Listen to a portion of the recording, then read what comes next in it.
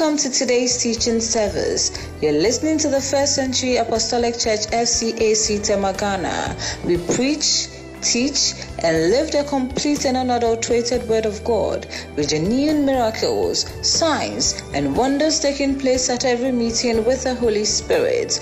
Our aim is to follow in the steps of the apostles and disciples of the First Century Church founded by our Lord Jesus. Prepare yourselves, therefore, for a powerful encounter with the Word and power of God, brought to you by Reverend Dr. V.CY Edwards, the General Overseer of FCAC. He is a seasoned man of God who is blessed with a powerful teaching and deliverance ministry. I encourage you, therefore, to join us every Tuesday at our teaching services at 7 p.m. prompt. You will be truly blessed. God bless you as you join us in this service.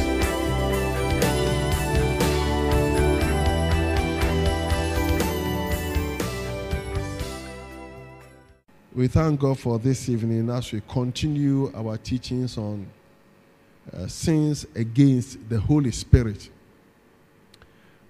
We have got to know that there are some sins that a person or a believer can commit against the Holy Spirit. And there are as many as 7 sins. We've looked at 4. We're going to look at the 5th one today. The first 2, Bible says, are unforgivable sins. Sins that cannot be forgiven.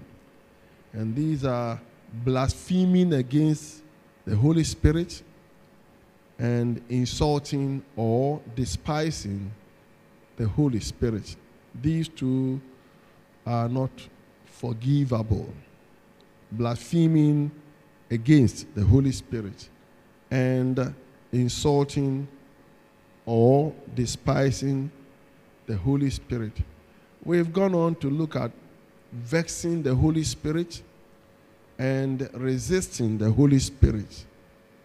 Vexing and resisting. But these are not among the unforgivable sins. The first 2 are unforgivable. Vexing and resisting may be forgiven. This evening we'll continue with the 5th one, which is tempting the Holy Spirit. Tempting the Holy Spirit. Hallelujah. This evening we are looking at tempting the Holy Spirit. And we take our text, our Bible reading from the book of Acts of the Apostles. Acts of the Apostles, chapter 5, verses 1 to 10. Acts of the Apostles, chapter 5, verses 1 to 10. Tempting the Holy Spirit. Acts 5, 1 to 10. But a certain man named Ananias, with Sapphira his wife, sold a possession. And he cut back part of the proceeds, his wife also being aware of it, and brought a certain part and laid it at the apostles' feet. But Peter said, Ananias, why has Satan filled your heart to lie to the Holy Spirit and keep back part of the price of the land for yourself? While it remained, was it not your own? And after it was sold, was it not in your own control? Why have you conceived this thing in your heart? You've not lied to men, but to God. Then Ananias, hearing these words, fell down and breathed his last. So great fear came upon all those who heard these things. And the young men arose and wrapped him up, carried him out, and buried him. Now it was about 3 hours later when his wife came in, not knowing what had happened. And Peter answered her, tell me whether you sold the land for so much. She said, yes, for so much. Then Peter said to her, how is it that you have agreed together to test or to tempt the Spirit of the Lord. Look, the feet of those who have buried your husband are at the door, and they will carry you out. Then immediately she fell down at his feet and breathed her last. The young man came in and found her dead, and carrying her out, buried her by her husband. Hallelujah. This incident or story, I think, is pretty well known to every believer. The story of Ananias and his wife Sapphira. And this was at the foundational stages of the church, when the church was being founded. People sometimes argue that these things happen because the church was being founded, and therefore God or the Holy Spirit was intolerant. I believe that, on the contrary, because now that the church has been founded, now that the church is founded, a lot of work, time, effort, resources have gone in from God to establish His church. So it is much worse now for anyone who attempt to destroy the church than those who tempted the Holy Ghost at the beginning. It's now worse. It will now be worse for somebody or anybody who tried to destroy what has already been established, what has already been founded, to try and destroy that. This man sold a possession, he and his wife, and they decided that the proceeds or the money, the price was far too much to be given to the church. So they will keep part of the money and surrender only a little. This decision in itself amounted to belittling, despising, or downgrading God. Because if you think money that you have that is supposed to be for God is too much for God, then you are trying to say that the money or the money's worth is more than the worth of God. So right from that time, they began to sin, and they kept part of the proceeds. That was the first thing, by despising, belittling God, by keeping part of the money. The same way as some of us, when it comes to paying our tithe, in fact, some people say I don't need to pay tithe at all, which is very, very wrong. It's absolutely wrong. Anyone who says that tithe paying is not biblical or is past or is no longer required is 1,000% wrong. We're not going to go into that. I just want to let you know. This is applicable, the same thing as those who pay only half or a certain part of the tithe because they feel that what they have to give to God is too much. How can I be earning 5,000 cedis and I pay 500 cedis to God? How can I be earning 2,000 pounds and I give 200 pounds to God? It's too much. What you are saying in your heart is that the money that is due God, belongs to God, is far more than what God deserves. God doesn't deserve that amount of money. And I know that many Christians are guilty of this sin. In doing that, you are tempting the Holy Spirit. You are telling God that, Lord, I don't think you deserve this money. If anyone said that to you, if having worked a whole month and it's time for you to be paid, your employer told you that, well, this is what officially I need to pay you, but I think this money is too much for you. So I only give you half of that, a quarter of that. You feel insulted. You feel despised. But that is the way many of us treat God when it comes to money. So Ananias and his wife brought to apostles only part of the proceeds. Only part of the proceeds. The Bible said they laid it at the apostles' feet. But Peter, under the power of the Holy Spirit, asked Ananias, is it all that you sold the land for? He said, yes. Yes, that is all. And Peter said, Ananias, before the land was sold, it was yours. Nobody forced you to sell the land. In fact, if you have to pay tithe or give anything to God, it's not by force. You can decide to pay it or not to pay it. But if you need to pay it, pay the correct amount, because the tithe is holy unto the Lord. The Bible says 10% of your income belongs to God. If you are not paying at all, then you are not paying. And if you decide to pay, don't bring part, lay it, give to God and tell God that this 10% of what you have given me, when it's actually 5 or even 1%. And I said, oh, that is all. So Peter said, well, the land before it was sold, was it not your own? And even after it was sold, you had the power to bring it or not to bring it. You could have said that you are not going to bring anything. But once you bring in it, then you have to be faithful to God, loyal to God, truthful to God. You could have decided not to sell the land. God will not find any fault with you. It's nothing by force. It was not compulsory. Nobody was coercing you. And even after you sold the land, you were not under any compulsion to bring the money. But if you're going to bring anything to God, then you have to bring what God has exactly asked you to do so.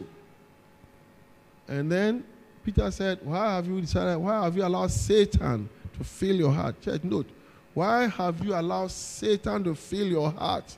Because see, what is supposed to be a blessing, when Satan comes in, turns into a curse, turns into judgment. And Ananias and Sapphira as well were bringing this thing, and out of that, I will take it that they were to receive blessing from it. But the blessing now, because they allowed Satan to come into it, turned into judgment, a curse for them. So Peter said, why have you allowed Satan to fill your heart in doing this thing? Every time you hold back part of the tithe or whatever it is, remember, it may not be your own decision. It may be the decision of the devil. And therefore, you are telling the Holy Ghost that this is all that I have, when it is not true. You are lying to the Holy Spirit. So Peter said, you have not lied to me. You have not lied to men, not to man, but to God. And can a man lie to God? A man cannot lie to God. So we need to take some lessons from that. That's why we are teaching these teachings. And when Ananias heard this, for some reason, he fell down, breathed his last, and died. And those days were not like today. If today you have to take him for coroner's report and all that, doctor's report.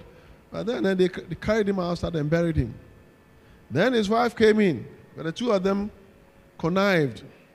The wife came in. And Peter said, tell me, Sapphira, did you sell the land for this much? And the wife also said, oh yes, that's all that we sold the land for. And then Peter said, why have the two of you agreed to lie to the Holy Spirit by doing this? Testing the Holy Spirit. Tempting or testing. In other words, when you lie to the Holy Spirit, you are tempting him. Think of it. You're lying to God. It's as if you want to do it and see what God will do. Lord, I'll do it. I'll see what you can do. What at all can you do? Praise the Lord. What at all can you do?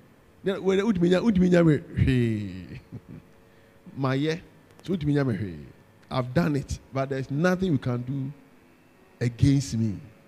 So in other words, you are more or less inviting God to do what do you think, what you can, but you are saying, oh, there's nothing you can do against me. So you are tempting God. You are tempting him. You are testing him testing him to see what he can do, tempting him to do something against you. But because of God's mercy and God's grace, God very often does not do anything against us. Even if he does something against you, you may not know it. He won't tell you that this is what I've done as punishment against you. But you may see something happening to you, but you may not relate those things to your unfaithfulness, to your tempting of the Holy Spirit. But in this case, we see how Ananias and Sapphira, they got instant judgment because they tempted the Holy Spirit. God responded. God also did something. In response to their test, to their temptation, God responded. And the two of them died. Husband and wife died. Hallelujah.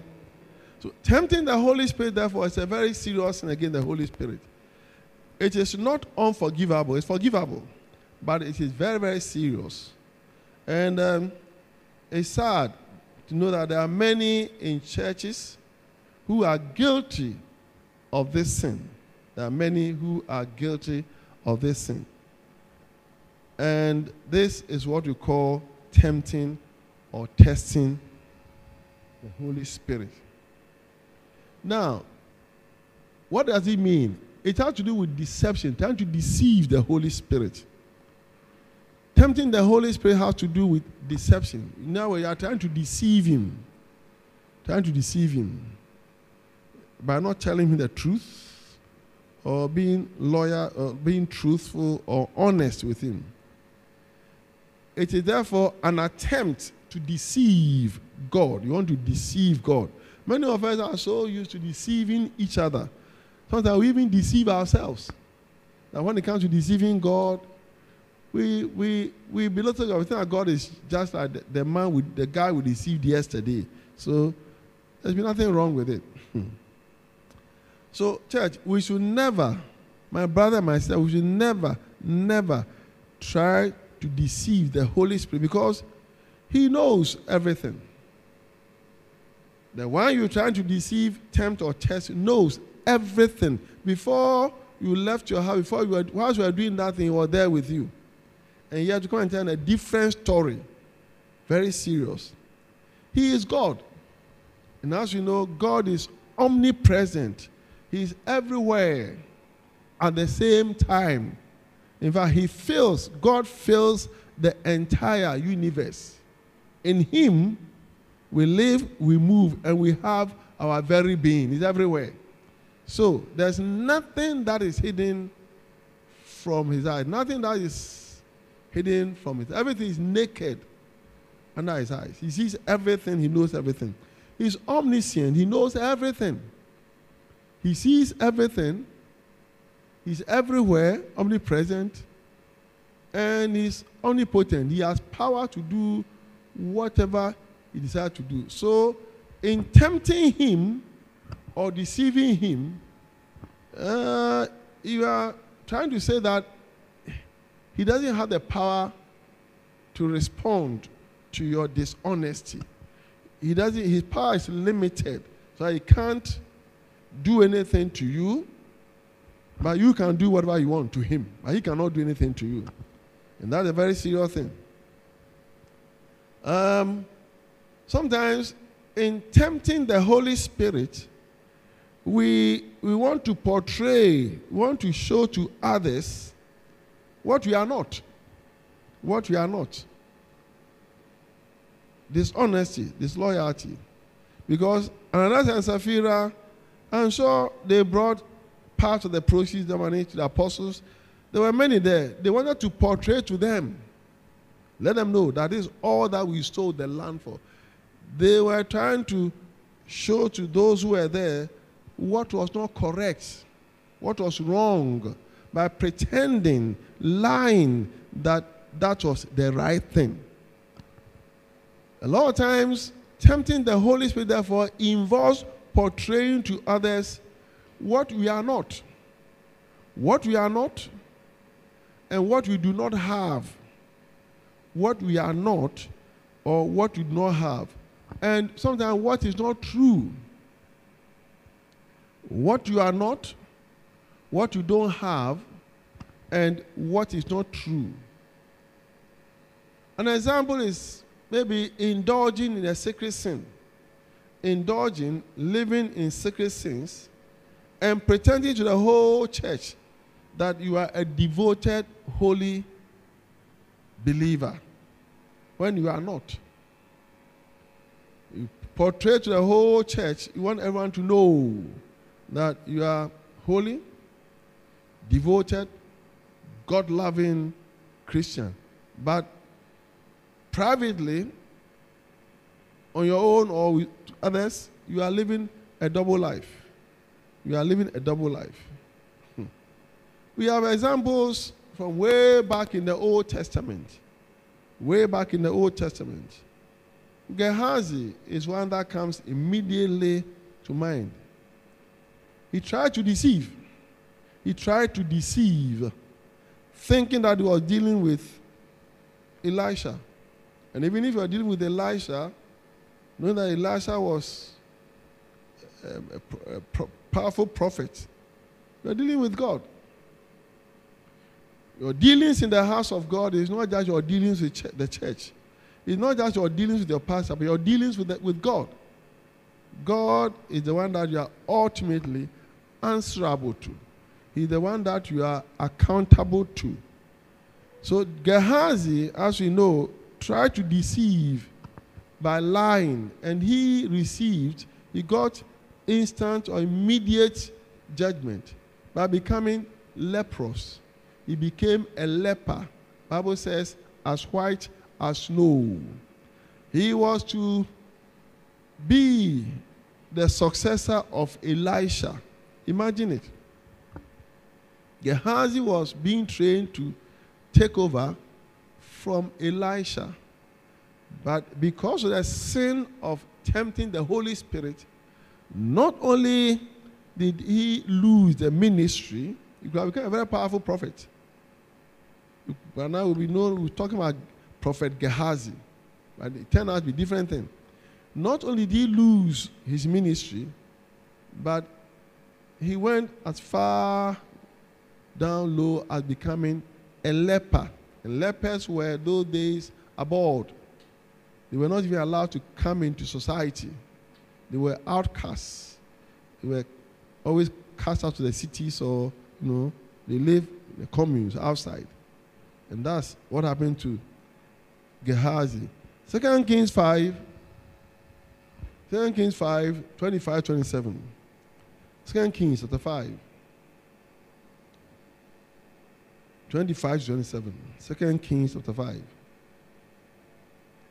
verses 25 to 27.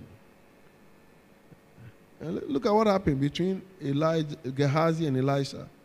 2 Kings chapter 5, verses 25 to 27. Now, he went in and stood before his master.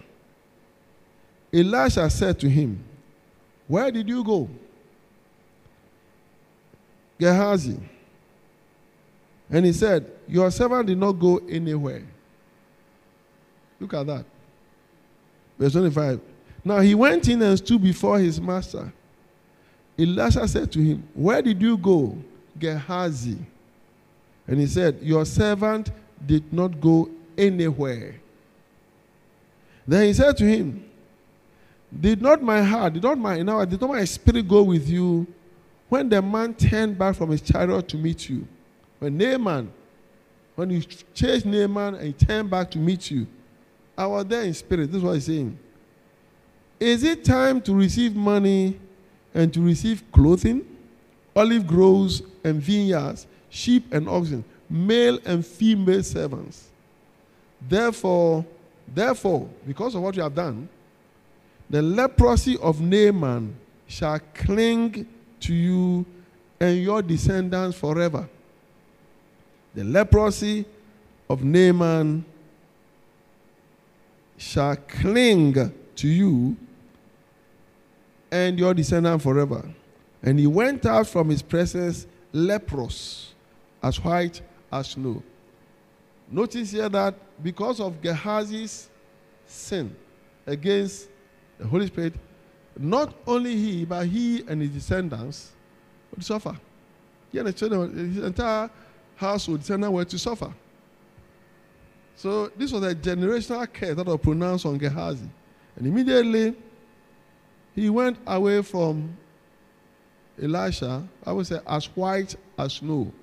He had lepromatous leprosy, serious leprosy. Somebody who was supposed to be a prophet after Elisha, now a leper, outcast. Because of the sin. Not just him, but his descendant forever. Naaman came from Syria. He wasn't an Israelite. He came from Syria and got his healing. He got his healing. But the Israelite who was supposed to be a prophet now acquired Elisha's leprosy. May we never, never tempt the Holy Spirit. Praise the Lord. We have heard of how Ananias and Sapphira died. And I've emphasized the fact that they were certainly going to receive blessings by selling their possession and bringing the proceeds to the apostles. Definitely they will not go unrewarded. They will have been rewarded. So not only did they lose their reward, but they also lost their lives. Their lives were cut short because of tempting or testing the Holy Spirit. We must be careful, therefore, not to live double life. Don't live a double life. Double life. And do not have double standards. Don't have one standard for yourself and a lower standard for God. No, sir, no, madam. No, sir, no, madam. Never do that. Psalm 51, verse 10. Psalm 51, verse 10. This is a psalm of David. And when I read this psalm, I really understand why God forgave David, and God called David a man after my own heart. Psalm 51, let's just go at verse 10, then we'll look at parts of the psalm and see. And I'll show you something from Psalm 51. Psalm 51 verse 10 says, create in me a clean heart, O God, and renew a steadfast spirit within me. Create in me a clean heart and renew a steadfast spirit within me. That means a spirit that will stand firmly behind, not a spirit that will waver, a spirit that is up and down, a spirit that will tell lies sometimes and then speak the truth. A steadfast spirit, steadfast, standing firm. This is a psalm that was written by David. A psalm that was written by David. After he has sinned with Bathsheba, somebody's wife, and then engineered or killed her husband. Two sins. Planning, if you look at how David, where God brought David, anointed him, and now that he established him on the throne, how David could orchestrate, engineer, plan the murder of somebody's husband. And the man was so zealous for Israel that he would die for Israel. Yet David arranged for his death. And then committed adultery with his wife and later married his wife. Very serious sin. And God pointed out his sin to him. There are some of us here when we have tempted the Holy Spirit. In fact, many of us, there are many who have left this church having tempted the Holy Spirit. And their transgressions, their sins, having been pointed out to them. When we point out their sins to them and expect them to repent, they rather become angry. They get resentful. They become furious, and they walk out in a rage, insulting the church. Insulting the church is, you are insulting the body of Christ. You are insulting Christ himself. Now, David, after this thing, was able to write this psalm to the chief musician. You know, his prayer of confession, confessing what he had done and everything, he wrote it to a chief musician who composed it into a song. Look at that. In other words, he himself made his sin go viral. Something that he did secretly. When it was pointed out to him, not only did he repent, but he made sure that the sin that he committed went viral by composing his prayer, writing out his prayer of confession to the chief musician. And therefore, asking the chief musician to make a song out of it, to be sung in the tabernacle. They will sing it, and he will be sitting there when the whole tabernacle will be singing this song about the sin that he committed. How many Christians can do that? How many believers now can do that? And this is what he said. Verse 1, he said, to the chief musician, a psalm of David, when Nathan the prophet went to him after he had gone into Bathsheba. He didn't hide it. He came out. Have mercy upon me, O God, according to your loving kindness. Imagine the whole church singing this song about your sin. Can you imagine anybody in the church doing this? Singing the choruses, singing this song every Sunday about your sin. Have mercy upon me, O God, according to your loving kindness. According to the multitude of your tender mercies, blot out my transgressions. Wash me thoroughly from my iniquity and cleanse me from my sin. Cleanse me from my sin. If Ananias and Sapphira had said even verse 2, they would have gone scot-free and God would have loved them. For I acknowledge my transgressions. I know, I take responsibility for my transgressions. And my sin is always before me. Against you, you only have I sinned and done this evil in your sight, that you may be found just when you speak and blameless when you judge. How many, can you think of any Christian who has done something wrong, have been confronted, and we say anything like, no, rather we get angry and we walk away, and we go to another church. Verse 5 said, behold, I was brought forth in iniquity, and in sin my mother conceived me. Behold, you desire truth in the inward parts, and in the hidden part you will make me to know wisdom. Purge me. Purge me. This is somebody who is truly repentant and is not shy. He doesn't see it as a shameful thing to just declare his sin to the whole world. Purge me with hyssop, and I shall be clean. Wash me, and I shall be whiter than snow. May God purge everyone in FCAC.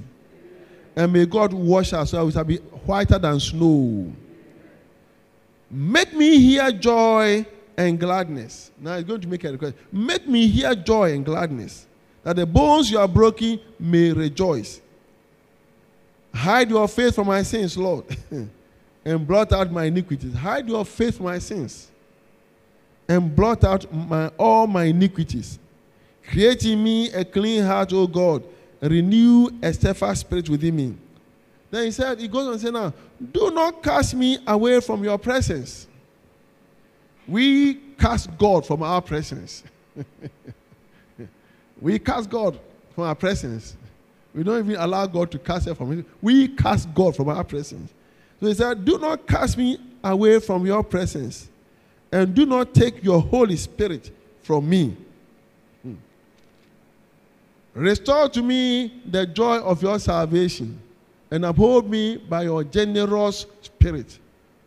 Then he goes on to say, I like this part.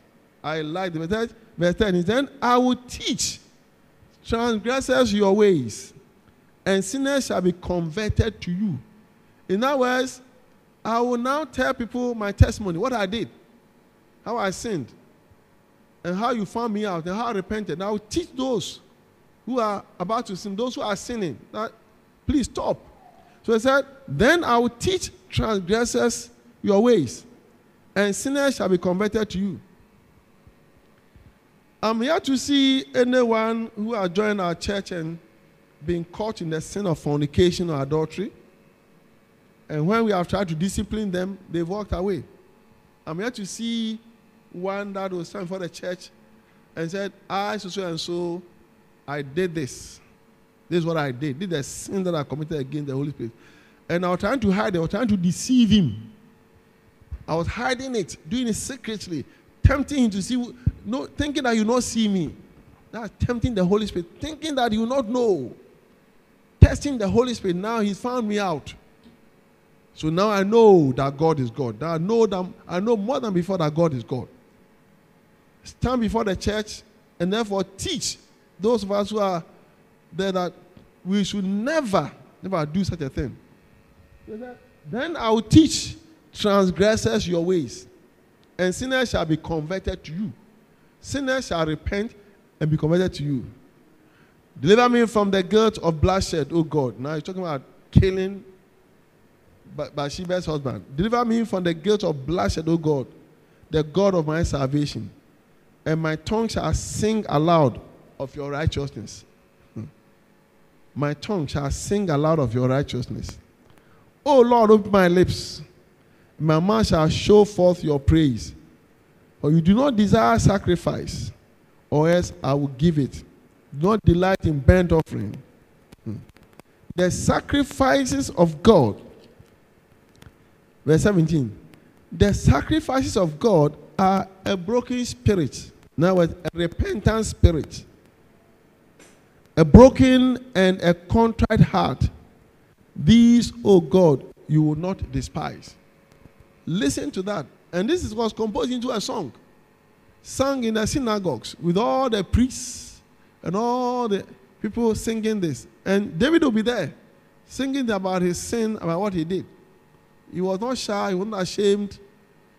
This is what we call a contrite spirit, a broken spirit, repentant spirit. He said, Lord, if you wanted sacrifices, I could have offered sacrifices. I know that will not be enough. The only sacrifice you need from me is a repentant heart. I tried to deceive you, tempt you, and I was caught. You caught me. And I will not lie. I will not confess my sins. Then he goes on to pray. Having done, he goes on to pray for Israel. He said, do good in your good pleasure to Zion. Do good in your good pleasure to Zion, to the church. Build the walls of Jerusalem. In other words, don't let this sin be a snare for your people. He was the king. So if the king sinned, judgment could come on the people. If the king sinned, God will pass judgment on the people. Do good in your good pleasure to Zion. Build the walls of Jerusalem. Now, Lord, continue to protect Jerusalem, protect Israel. Then you shall be pleased with the sacrifice of righteousness. Then after that, now you shall be pleased with our sacrifices, with burnt offering and whole burnt offering. Then they shall offer bulls on your altar. Hallelujah. Praise the Lord. So, tempting or testing the Holy Spirit is something that we should at all costs avoid. And like Ananias and Sapphira,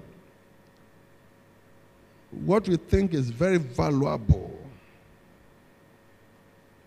we consider God unworthy to receive it all.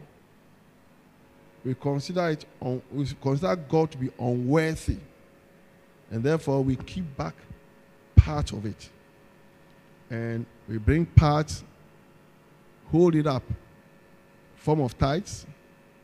We hold it up before the Lord, knowing that what is in that envelope is not what's supposed to be there. So, if you hearing me this evening and you have heard me, remember that anyone that tells you that tithing is wrong is wrong. That person is wrong. That person is wrong. And you should seek guidance from the Holy Spirit. Anyone that tells you that even to give an offering is not biblical, is preaching error. preaching error. And you should seek repentance from the Holy Spirit. Pretending, deceiving, or trying to deceive, lying, serious offense against the Holy Spirit. We are in His ministry. Every power that we have now from Lord Jesus, from the Father, we get. Jesus said, He's the helper, He's the comforter. He's everything to us now. And therefore, if you are to have close fellowship with Him, communion with Him, and to see His power in our lives, we must know how to walk with Him. Not to tempt Him. There are times whenever I have to, when it's time for offering, one thing I look at is, I look at sometimes, this week, how much money have I given to people? This person came, I gave him 50 CDs. On 2 days ago, I gave this person 20 CDs. So now it's time to give to God. If I gave this person as a gift 100 CDs, how can I give 100 CDs to God? I give 100 CDs to man. To man. Now I come to the house of God, now it's time for me to give an offering, and I want to give 20 CDs. That's the way I see things. So I always try to go over and above what I've done for man. For somebody, I try to do more for God. And these are the things that guide me when it comes to giving to God. If I could give 50 CDs to this person, this man, this person, just yesterday, now it's time to give to God. How can I give the same 50 CDs to God? I have to give more. Even if it's 60 CDs, I'll give more. So I don't just give offering, but I consider a lot of things before I give my offering. I don't just give. I don't do anything. I don't do things anyhow. Everything I do, everything I say, a lot of thoughts, considerations go into it. I may not get everything right all the time. I'm human. But at least God knows that I try.